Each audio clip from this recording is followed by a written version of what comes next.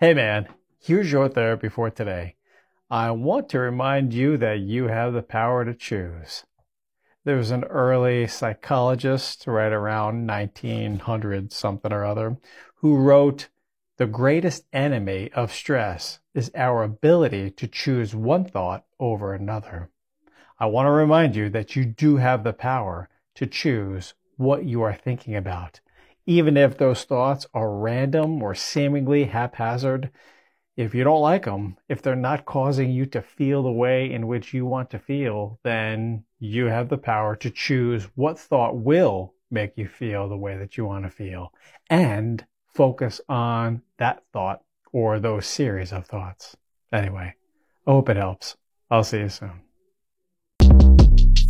Shortcast Club